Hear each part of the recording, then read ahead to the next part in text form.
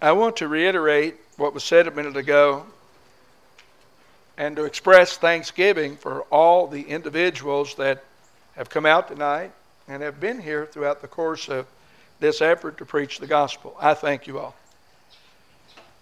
I've often told people it's one thing to get yourself ready and drive 60, 70 miles to go to something, and then you go home. But to come every night and to be there as much as you possibly can requires dedication, usually jockeying around of schedules and sacrifice, and thank you for that. You say, well, we're Christians. That's right.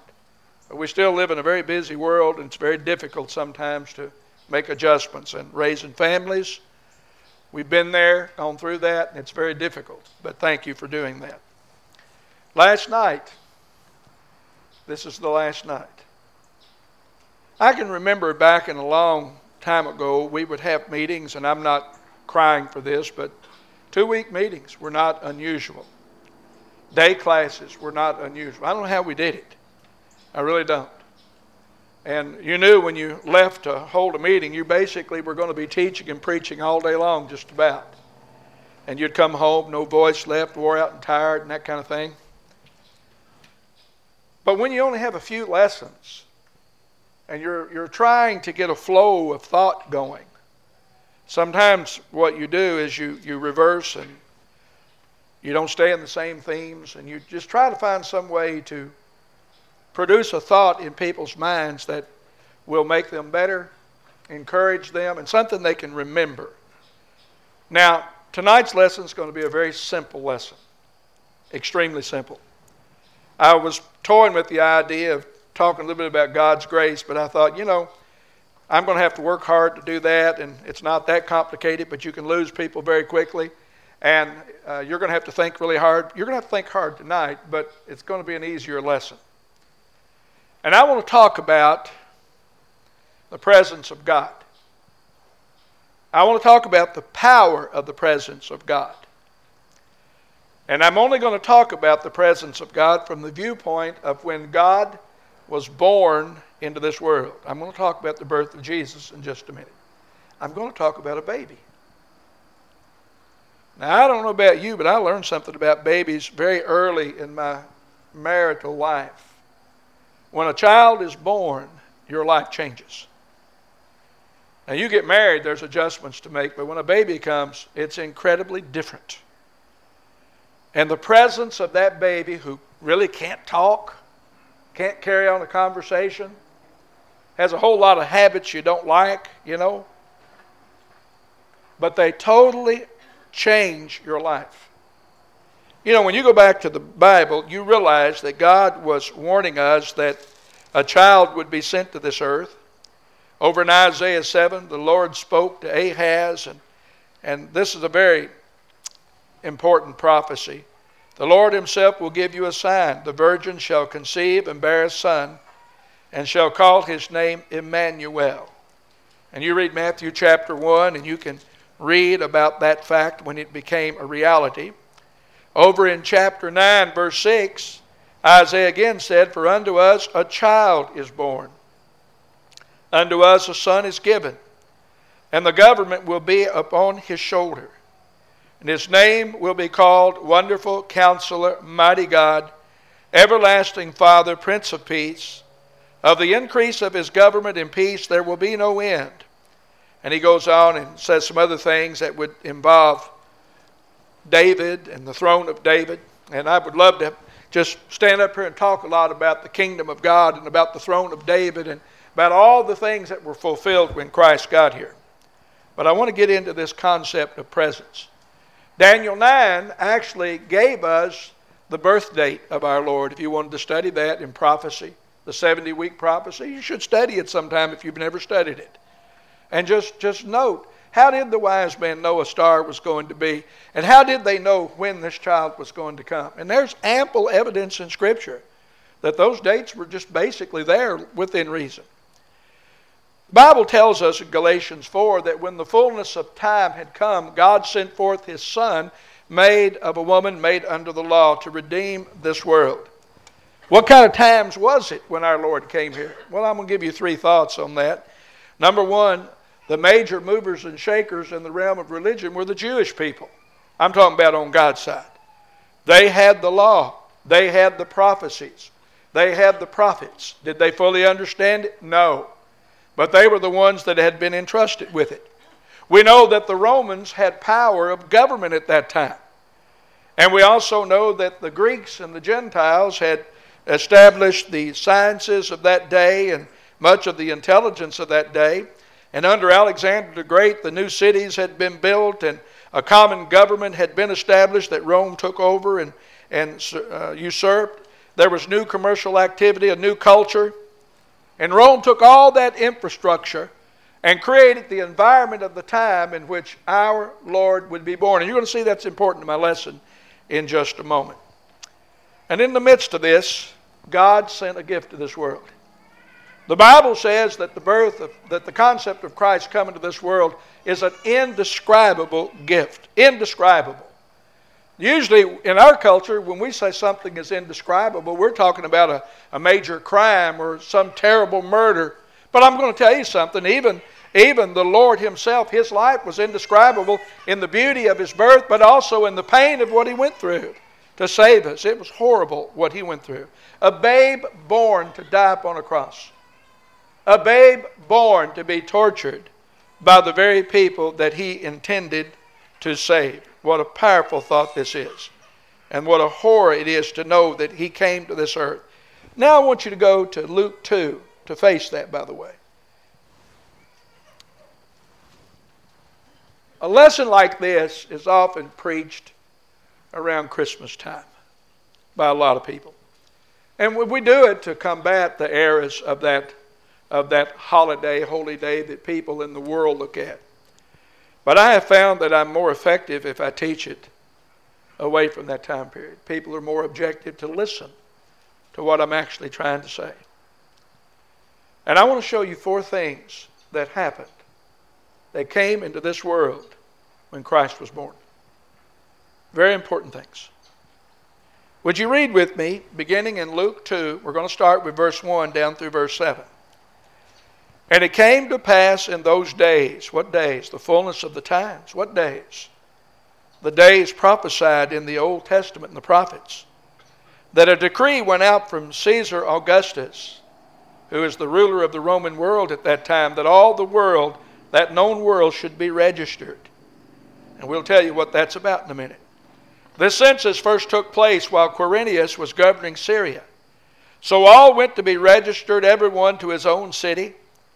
Joseph also went up from Galilee out of the city of Nazareth into Judea to the city of David, which is called Bethlehem, again fulfillment of prophecy, because he was of the house and lineage of David, to be registered with Mary, his betrothed wife, who was with child. So it was that while they were there, the days were completed for her to be delivered. And she brought forth her firstborn son, and wrapped him in swaddling clothes, and laid him in a manger, which is nothing more than a feed trough, because there was no room for them in the inn. We are living in a very unfocused time. We are living in a time when leaders and followers in this world today seem to have lost their way morally and spiritually. The first thought that I want to give you is that when the Lord came, he brought focus in a foolish world. Do you ever, when you're listening to everything going on, does it ever unnerve you as you think about the arena that we're trying to live in and people that have power to make decisions over us, and especially decisions that will affect the future of our families? I'm not just talking about economically, I'm talking about spiritually. Maybe even our safety.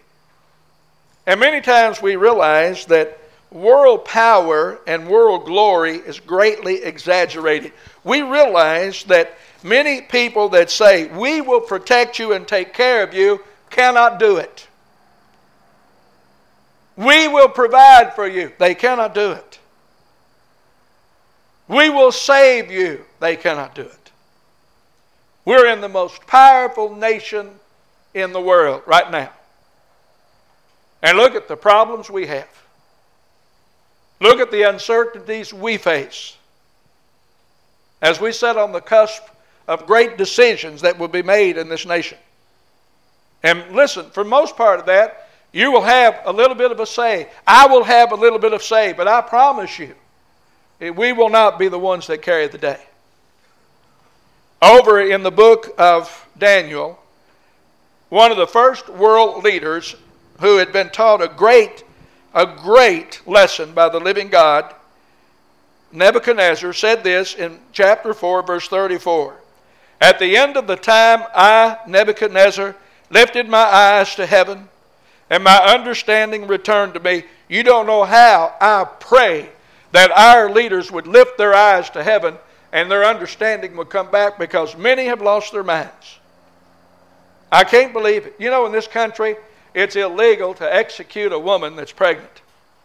But the same woman can make a decision to kill her child. Explain that to me. You know why they can't execute her because she's pregnant? Because the baby didn't commit the crime she did. That tears me up that we've got no more sense than that in our man-made laws. And yet, when same-sex marriage was ratified by the Supreme Court of the United States, I had one girl that was a college-educated girl that said, it's okay now because it's legal. And I thought, where did I fail? I didn't fail. Parents didn't fail. But she decided to listen to the ways of the world. And the Bible says right here, he said, my understanding returned to me, and I blessed the Most High and praised and honored Him who lives forever. For His dominion is an everlasting dominion, and His kingdom is from generation to generation. All the inhabitants of the earth are reputed as nothing. He does according to His will in the army of heaven among the inhabitants of the earth. No one can restrain His hand or say to Him, what have you done? I may say this to you. I don't understand how God does everything that He does.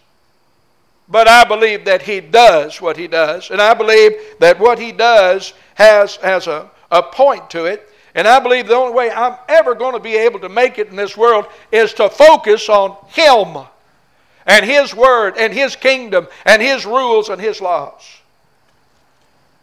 But a fellow once said this about the American people, said the American people will always do what's right. He had great confidence in us after they try everything else. And he's about right. We'll try everything else many times before we do what's right. Bible warns us that the devil wants to deceive us and remove our focus from the gospel and from the Lord. The Apostle Paul said it this way in 2 Corinthians chapter 4. No, he didn't say it in chapter 4. I'm sorry, I'm pulling that up out of memory. But he was talking, chapter 11 is where I want to go. He was talking about worrying about the ability of the people to swallow hook, line, and sinker anything. And he said in 2 Corinthians 11, verse 3, but I fear lest somehow, as the serpent deceived Eve by his craftiness, so your minds may be corrupted from the simplicity that is in Christ. What is that simplicity? Well, somebody says, is the gospel just that easy? I don't think that's what simplicity means there. But I do believe that the concept of that simplicity there is carrying out the idea of a purity and of a focus on what's right and what's good. And the devil brings a wisdom in that's full of confusion and every wicked and evil thing. And a lot of times when we're listening to the voice of Satan in many of these people that tell us what to think and what to do, and many of us turn on this information. You know, our president was bad to talk about fake news. Well, there is a lot of fake news out there. But it's not just with these media companies. It's in religion. It's in the advice that we're getting in colleges. It's everywhere. It's in pulpits. Many people are being taught to walk away from the simplicity in Christ. He said, if someone comes and preaches another Jesus whom we've not preached, or you receive a different spirit in which you've not received, or a different gospel which you've not accepted, he said this, you may well put up with it. That's another way of saying I'm scared to death you're going to swallow it hook, line, and sinker. I have never seen a time when my brethren in many places are letting the political realm outrule the spiritual realm. I don't know if you know this, but the Bible says in Revelation 12, when war broke out in heaven, do you remember that verse? War broke out in heaven. And Michael and the archangel was doing battle with the devil and his angels, and they were cast out. Not Michael the archangel, but the devil and his angels. What does that word war mean? How do angels fight? Do they draw angel swords and cut each other's heads off? And no, angels don't die, folks. And the Greek word there is polemos. We get a word from that, politics. It's the war of ideas. It's the war of philosophy. It's the war where Satan is telling us to get what you want. Same thing he told Jesus. If you will fall down and worship me, I'll give you the kingdoms of the world. Well, most of us don't want the kingdoms of the world, but we want our own little spot in it. And I'm going to ask you a serious question tonight. Are you focused enough not to give up what you have in heaven to have what you want on this earth? It terrifies me for so many people. See, let's go back over there. It said, a decree went out from Caesar Augustus. Now this Caesar right here in the Roman government was Gaius Octavianus, and he was an adopted child of Julius Caesar, but that's not important. What is important is this. He wanted everybody to call him Augustus. Now that word Augustus is not a name. That's a title. And it's a title that bears out that he felt like he was some sort of majestic, divine person. It's like a Pharaoh, or it's like Abimelech. It's like many titles that people have. People will wear titles because they feel pretty good about themselves, you know. But the problem was, this man, he said, now I want you all to upend your lives, and I want all of you all to travel to the city of your birth, the city of your family. Why? Because we're going to register you. Now, anybody know what the point was? Here, a pregnant woman's going to have to go traveling up the road now to be registered. Why? Well, this fellow wanted to know. He wanted the number. He wanted to know who were all the people. He's going to have to raise some money. He's got to raise armies and control an empire and live luxurious. And he needs to know where all of that's at. Now, I'm not opposing government in his lesson at all. But I am going to tell you that name Augustus is important for you to remember. A king of the earth is going to meet a baby. Can I ask you a question? We render under God what belongs to God, right? And under Caesar what belongs to Caesar. But I want to ask you a hard question, and I don't want you to ever forget this, because you don't know the answer automatically. Who does Caesar belong to? Who does he answer to? One day he will answer to who? The same God you answer to. Don't you ever forget that. There's nobody in our government, nobody at the head of our government that will be an exception to the rule of judgment that's coming, or the rule of God's law. And I think it's very important for you to understand that this Caesar right here, does anybody pay taxes to him anymore? Does anybody honor him anymore? No, he's been in the grave a long time, and he knows the truth now. He knows what Nebuchadnezzar knows. Every individual that's ever had power over anybody that's dead and gone knows that Jesus Christ is the Lord of Lords and the King of Kings. But it's hard for some people to realize that now and to understand that now. And I don't know how in the world we have it in our head that it is okay in this country to kill our citizens, who are the most innocent people among us, the unborn. You say preaching to the choir. Yeah, but you know what? If we don't preach to the choir often, sometimes they start singing for a different master. And I don't want that to happen. Number 2, go back over there. When Christ was born, and you sung a song that touched on this, look at verses 8 through 12. Now there were in the same country shepherds living out in the fields. Now we're still just dealing with the baby. Keeping watch. Remember something. We're not dealing with a 12-year-old. We're not dealing with a 30-year-old. We're not dealing with a 33-year-old. We're just dealing with what? A baby that has said nothing yet, has not preached its first lesson. Just a baby that must be taken care of by its mother. And I think this is powerful to me. Now there were in that same country shepherds living out in the fields, keeping watch over their flock by night. And behold, an angel of the Lord stood before them. And suddenly, heaven and earth now are united in this thing. And the glory of the Lord shone around them, and they were greatly afraid. Then the angel said to them, "Do not be afraid, for behold, I bring you good tidings of great joy, which will be to all people. For there is born to you this day in the city of David," and listen to the description, "a Savior who is Christ the Lord." What a powerful statement about that. My baby, that Savior is a baby. My Savior is a baby. My Christ is a baby. My Lord is a baby. Now, I'm not going to leave him in that cradle. I'm not going to leave him in that trough. He grows up. Today, many people, they only want to have a Jesus that's a baby. I know better than that. But this baby is more powerful than anybody in this room. And He is God. And and this will be the sign to you. You'll find the babe wrapped in swaddling clothes, lying in a manger. And He said, this is good tidings. This is good news. I told you the other night that the Lord was a root out of dry ground. Have you ever stopped to think how hard it was to be Christ at this time or be a Christian at this time? What would it be like to have lived under a Nero? What would it have been like to know that a leader could just facetiously give out a decree and you could be executed, yea, tortured for your faith? Why, we can't believe that would ever happen in our country, can we? Well, there's things going on today. If you'd have told me 30 years ago I would have seen these things, I would have denied it. Not in my country. And as I thought about this when I was preparing this material, I realized that at that time life was so cheap.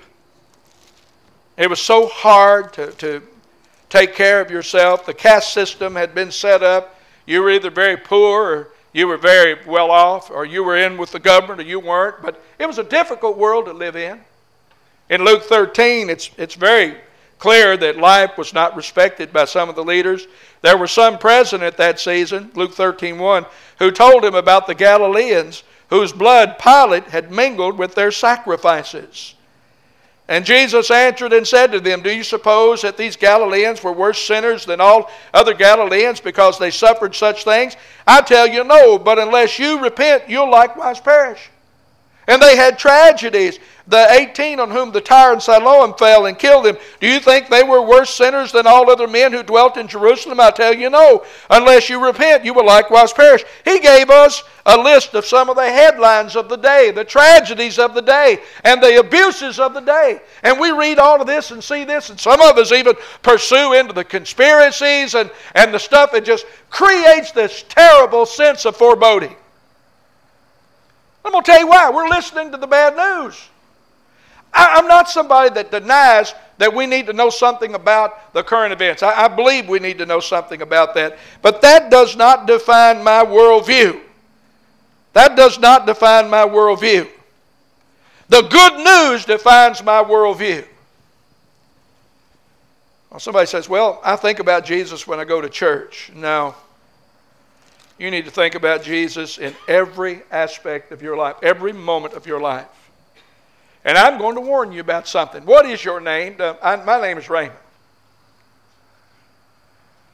But there have been times in my life you could have called me August or Augustus.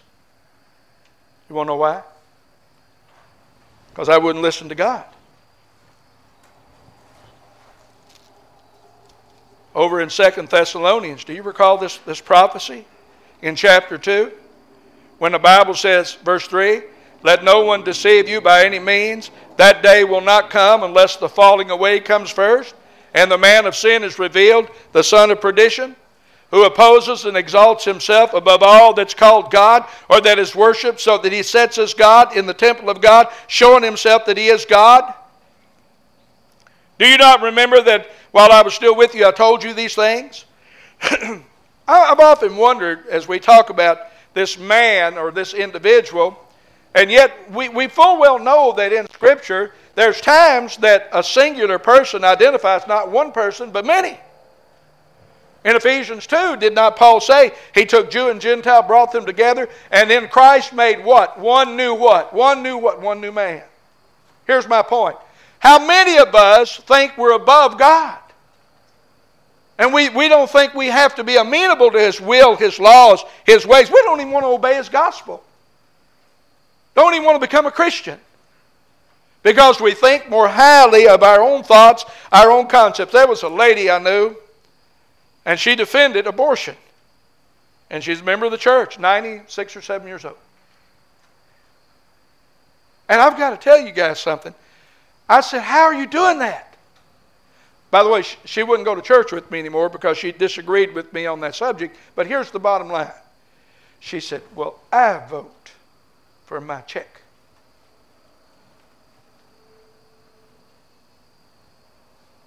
Her personal wants and desires were more important than the sanctity of life. And she wasn't afraid to state that. And I thought, I think your middle name is Augustus. I think I'm meeting too many that are Augustus. And yet when I look at Christ, here He is submitting Himself as this baby. Humility, humanity, and honor all in one place. Brothers and sisters, I'm going to tell you a little secret. There is no one on this earth besides the Lord Jesus Christ that can rule your faith. Even an apostle said that. He said in 2 Corinthians, he said this in chapter 1, in verse 21 on down. Now He who establishes us with you in Christ has anointed us as God, who has sealed us and given us the Spirit in our hearts as a guarantee. That's what an apostle had. Moreover, I call God as witness against my soul, that to spare you I came no more to Corinth. Not that we have dominion over your faith, but are fellow workers for your joy, for by faith you stand. Dominion means rule. Paul said, I don't rule your faith. You don't realize that God has given you within your grasp, your hands, the decision whether or not you will believe and stand and obey the great King in heaven. But He will hold you accountable for that. Many people are living today totally separated from that. They don't want to accept that responsibility.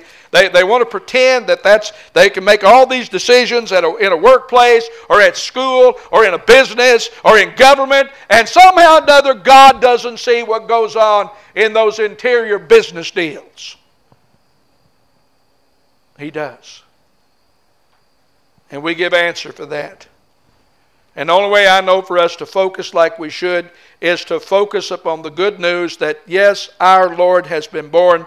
And here is a bigger picture of it. Philippians 2 verse 5. Let this mind be in you, which was also in Christ Jesus, who being in the form of God did not consider it robbery to be equal with God, but made Himself of no reputation, taking the form of a bondservant, coming in the likeness of men. Being found in appearance as a man, He humbled Himself and became obedient to the point of death, even the death of the cross. May I ask you a question? Is the student greater than the master? No. If my Lord, if my King, if the one that I served from when He was a baby, born to go to that spot right there, if He had to do that, then should I expect less for myself? No, I shouldn't.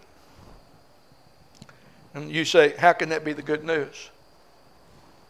Because even if my life was taken or yours, it would be okay. For on the other side, my Lord would receive me just like He did the apostles. But in order to have that hope, we've got to fight the good fight. We've got to keep the faith. We've got to finish the course that we have. And I hate to tell you this, but the course varies in generations. Did you know that? It varies. You know, in Ephesians 2, he said we all have been involved with a course of life that's affected by the prince of the power of the air and those that are sons and daughters of disobedience. And every generation has had specific issues within it. Oh, they all come back to the same place. But I'm beginning to see just a little bit of how hedonism and materialism and humanism has developed a picture that insulates us from responsibility to God. You know what the difference is in the present generation and the one I grew up in? besides a lot of years. About everybody that I knew growing up, even in my community, even though I wasn't a member of the Church of Christ till I was 18 years old, but even before that, I would go to the old country stores or be working in the fields with somebody, and everybody I knew believed in two worlds. They believed in two worlds. They believed in the world we were working in, and they believed there was a world coming after we were finished here. And today I meet many people that only believe in one world. The one we're in right now. Their vision is so short-sighted, they have forgotten the great knowledge of the ages. They forgot the baby was born. The third thing I want you to see is this. Go back to the text in Luke 2. And suddenly there was with the angel a multitude of the heavenly host. The word host literally means army. And I think you need to remember that angels are described as an army. And I don't know how powerful all angels are. I don't think I could stand up to one angel. What do you think? I don't think, we're made lower than the angels. We are. They're powerful. But what would we do if an army came? Well, I'm going to tell you what you're going to do. You're going to be judged when the army comes. The Lord is going to come in flaming fire and with His angels, and He's going to come back to this earth. And He is going to bring justice to this earth. And there won't be a king or a president or a despot or anybody else that will stand up and say, look, now here's my affiliation and this is why you need to leave me alone. It's not going to happen. We're all going to bow. We're all going to take that knee before the Lord. But it said this great host praising God. Now I love this. And here's what they were saying. They were saying, glory to God in the highest, and on earth peace, goodwill toward men. Now, that peace and goodwill toward men, there's actually another translation to that. Many of your Bibles will have a secondary statement on that. If you care to read it in your notes, many of them. He's really actually saying peace toward men of what? Men of goodwill. That's actually what he's saying. Peace toward men of goodwill. Now, I thought about how we need focus in this foolish world we're living in. And we need good news in this terrible bad news world we're living in. But we need to be good-willed people in the middle of an ill-willed place. Think how mean people are. There was something done to media a little while back that I finally went, amen. When they got rid of topics. Do y'all remember topics? Now, I didn't get on topics until one day somebody said, you're on topics. Oh, good or bad? You need to read it. Ah. So I got help, and I found the feed, and it said, anybody know Raymond Costello? Anybody know any dirt on him? I thought, I do. I'll answer it. No, I didn't answer it. I wasn't going to share my dirt on there. I'm going to tell you why. They'd have ruined me.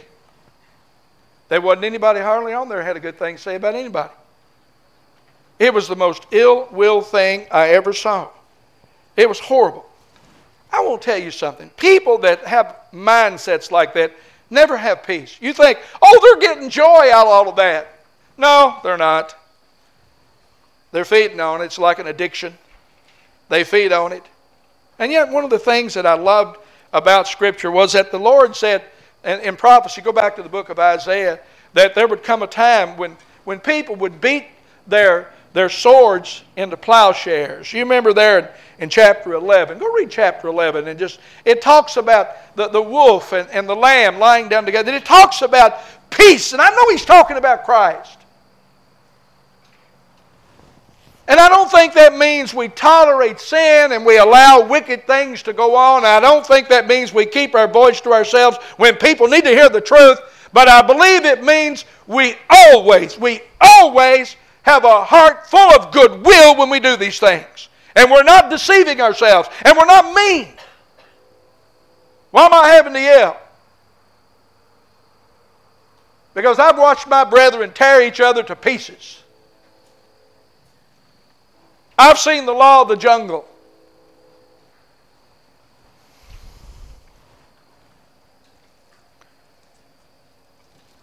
Go to the book of Jude.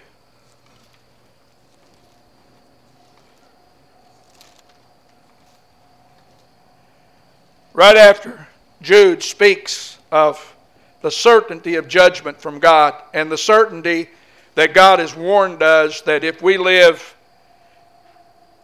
a strange life and we call ourselves Christians, that we'll face the vengeance of eternal fire. You will not hear me downplay that. But then for some strange reason, we're given an illustration. It's almost like the writer says, lest you get yourself worked up in a fizz and you're going to go head hunting like some religions do. I want to warn you about something. Here's what he says in verse 9. Yet, Michael the archangel, in contending with the devil, when he disputed about the body of Moses. I don't understand what the deal was with the body of Moses. I've got all kinds of ideas. Maybe he thought he owned that body because he struck a rock. I don't know. Why would he want a body? Maybe he thought he could take the body and get everybody to bow down and worship the bones of Moses. I don't know. Some form of artifact, I suppose. I don't know. All I know is there's another one of these discussions of ideas here. And it says, Michael is disputing with the devil. Now, who's the devil? Well, the devil is the foundation of all this evil and wickedness, and he coerces us and deceives us and gets us to think like him. Oh, by the way, somebody says, well, is the devil everywhere? I don't think he has to be everywhere. I really don't. Because I think when he gets us started, we can carry his mess anywhere we go. He doesn't have to be with us 100% of the time for us to do bad and hurt other people. But I'll tell you what it says right here. It says, hey, here he is. He dared not bring against him a reviling accusation. But he said, the Lord rebuke you. And he goes on to speak how the wicked men that did not respect the creations of God were willing to talk evil about each other. Tear down dignities.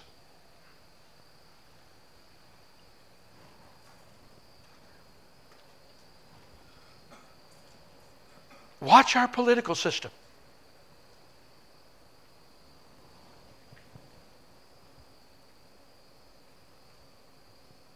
We're mean-spirited.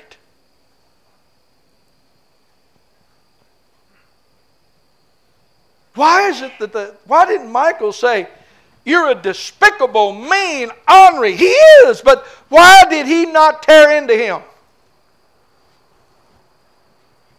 The only answer I can come up with is he respected God who created him.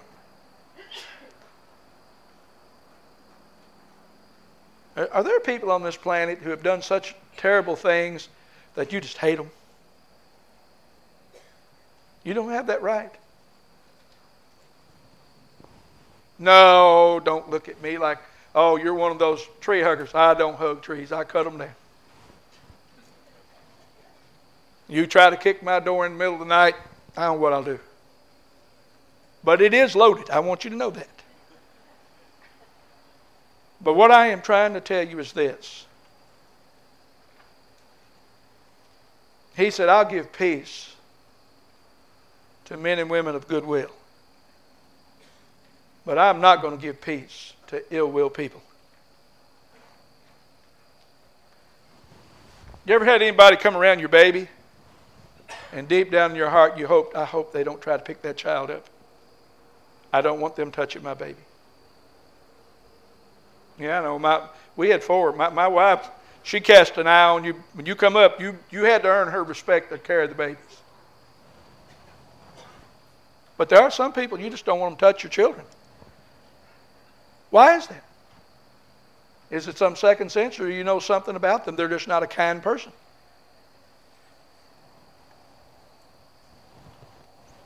How does goodwill look? Go to Romans 12 for just a minute. I would have a lot to say about this, but I'll just read a few things. Romans 12, verse 9. Let love be without hypocrisy. Hate what's evil. Cling to what is good. Be kindly affectionate to one another with brotherly love. In honor, giving preference to one another. Not lagging in diligence, fervent in spirit, serving the Lord. Rejoicing in hope, patient in tribulation. Continuing steadfastly in prayer, distributing to the needs of the saints, given to hospitality. Bless those who persecute you. Bless and do not curse. Rejoice with those who rejoice. Weep with those who weep. Be of the same mind toward one another. Do not set your mind on high things, but associate with the humble. Do not be wise in your own opinion. Repay no one evil for evil. Have regard for good things in the sight of all men. If it is possible, as much as depends on you, live peaceably with all men. Beloved, do not avenge yourselves, but rather give place to wrath. For it is written, vengeance is mine, I'll repay, says the Lord. Therefore, if your enemy is hungry, feed him. If he's thirsty, give him a drink. In so doing, you will heap coals of fire upon his head. But here's the verse. Do not be overcome by evil, but overcome evil with good.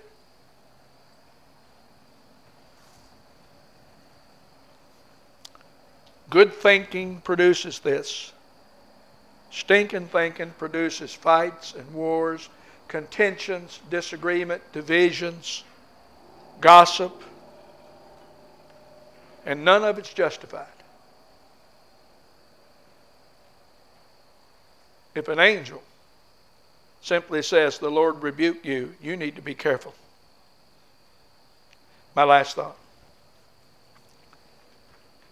These shepherds saw all this.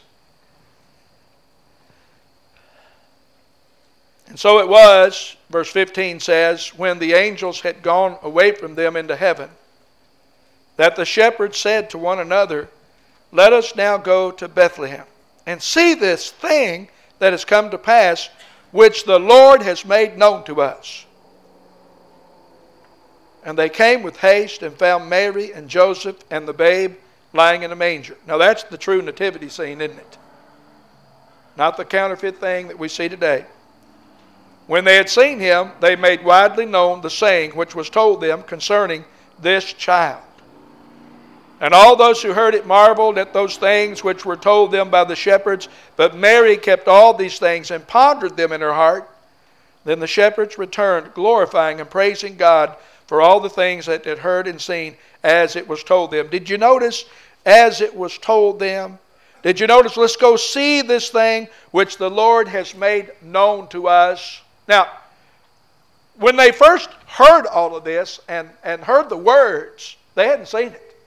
So what they had was faith. But they wanted to go prove that faith. And it hit me that what the Lord brought when he was born was faith. Personal faith. In a very impersonal world of disagreement and doubt. More and more people tell me, if they don't want to tell me they're an atheist, they'll try to tell me, well, I'm an agnostic. I just don't know what I believe. And that's supposed to take care of everything. One guy told me not long back, he said, the Lord and I've got our own deal. We've got our own deal. Said, I don't need the Bible, don't need you, don't need anything. Got my own deal with him. Huh. I don't know how he knows that. Revelation had been given to them, and that revelation had stirred them to personal action. And I want to tell you a little something here. Their works proved that they believed what the angels said.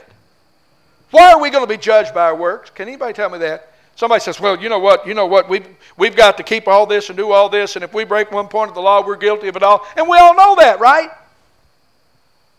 But my question is, why am I going to be judged by my works? Because Revelation 20 says I'm going to be. Your works, according to James chapter 2, proves what you really believe. Now, I used to be terrified. Lord, I can't keep this. I'm not able to do this. Don't get me wrong.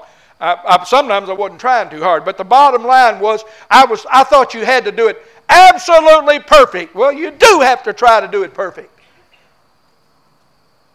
But will you?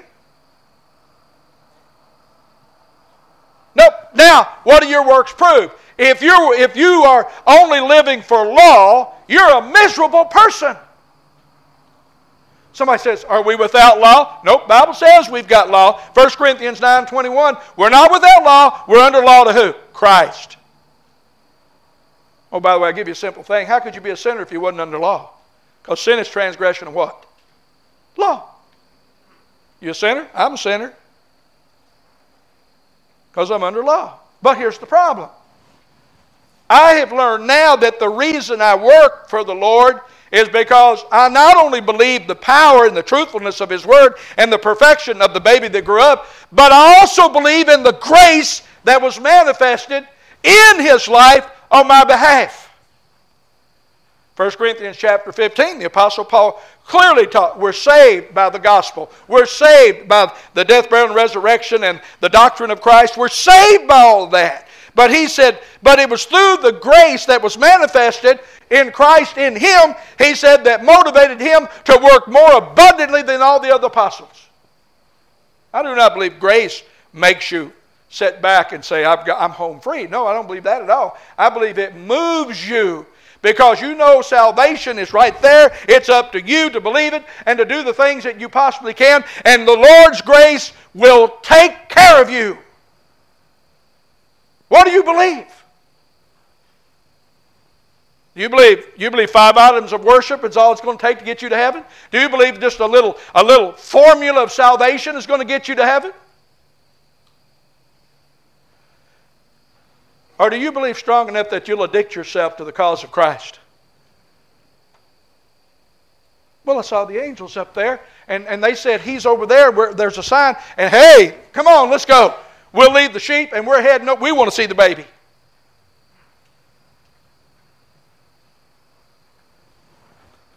The last few years of my life, I've been trying to see the baby. I've been watching him grow up. I go back and study his life. I wish I knew what he did from 12 to 30, don't you? I'd love to see those 18 years. You reckon he ever had a teenage moment?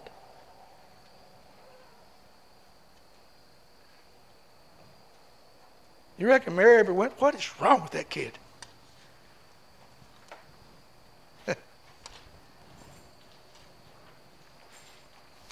And what did they do with this when they saw it? They saw it.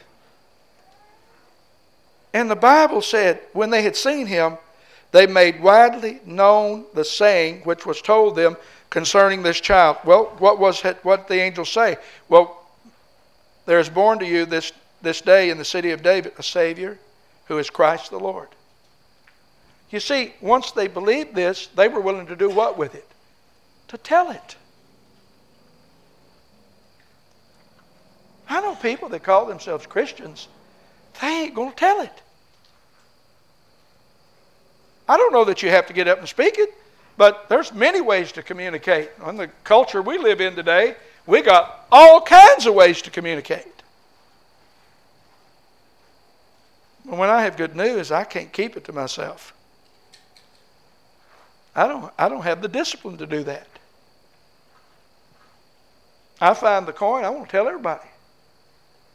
If I find a goat that got out, I'll tell people, I found my goat. I'm going to heaven.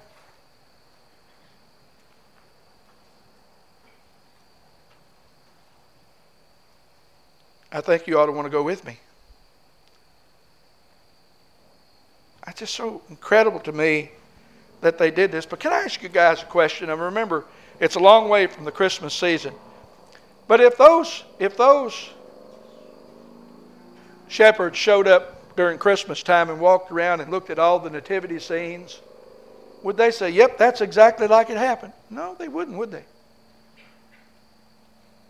But let me ask you another question. If people from the first century church showed up and said, huh, and looked at us, would they be able to say, yep, that's exactly what we were? Would they be able to say that? Would they be able to say, well, y'all are being saved exactly like we did it? Y'all really feel just like we did. Y'all are living just like we did it. And He ain't even out of the manger yet, folks. And He's already got us.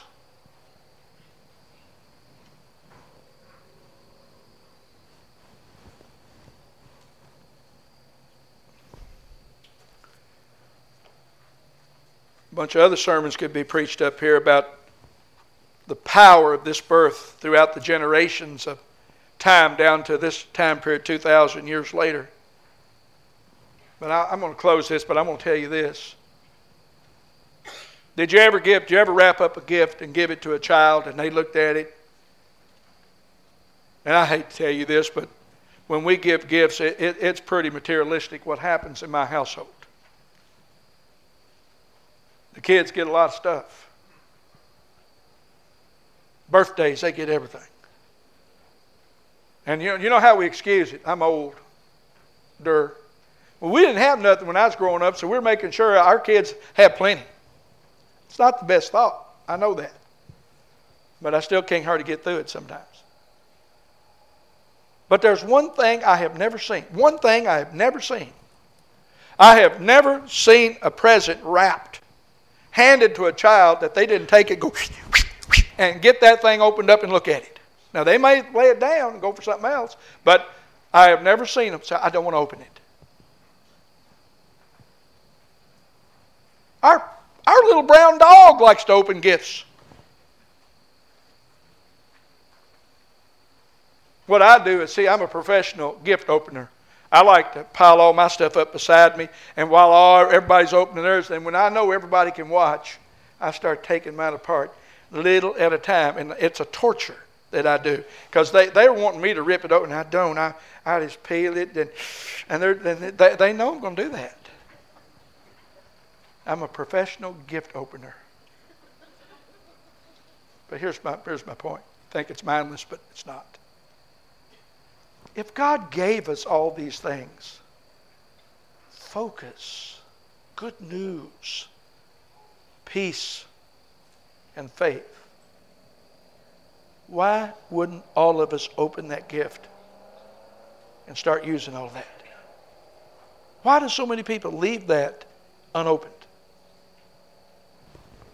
To get it, you have to do this. You have to open this. You have to open your heart. And your whole life changes. All because of a baby who grew up. Thank you for letting me come over here these few nights. And if there's anybody here tonight that wants to become a Christian, be born of water and the Spirit. Literally what you'll become is a babe with a bunch of potential. You don't have to be full grown like the rest that's been around for a while in Christ. But it's going to be fun as you grow and develop. And I hope and pray if you do it tonight, you'll have many, many years to watch the growth, because it's unending.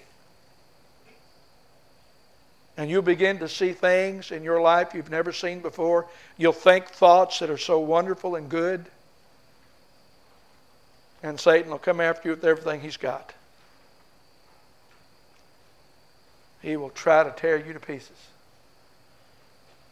But the Lord will protect his. Will you give this thought while we stand up and while we sing?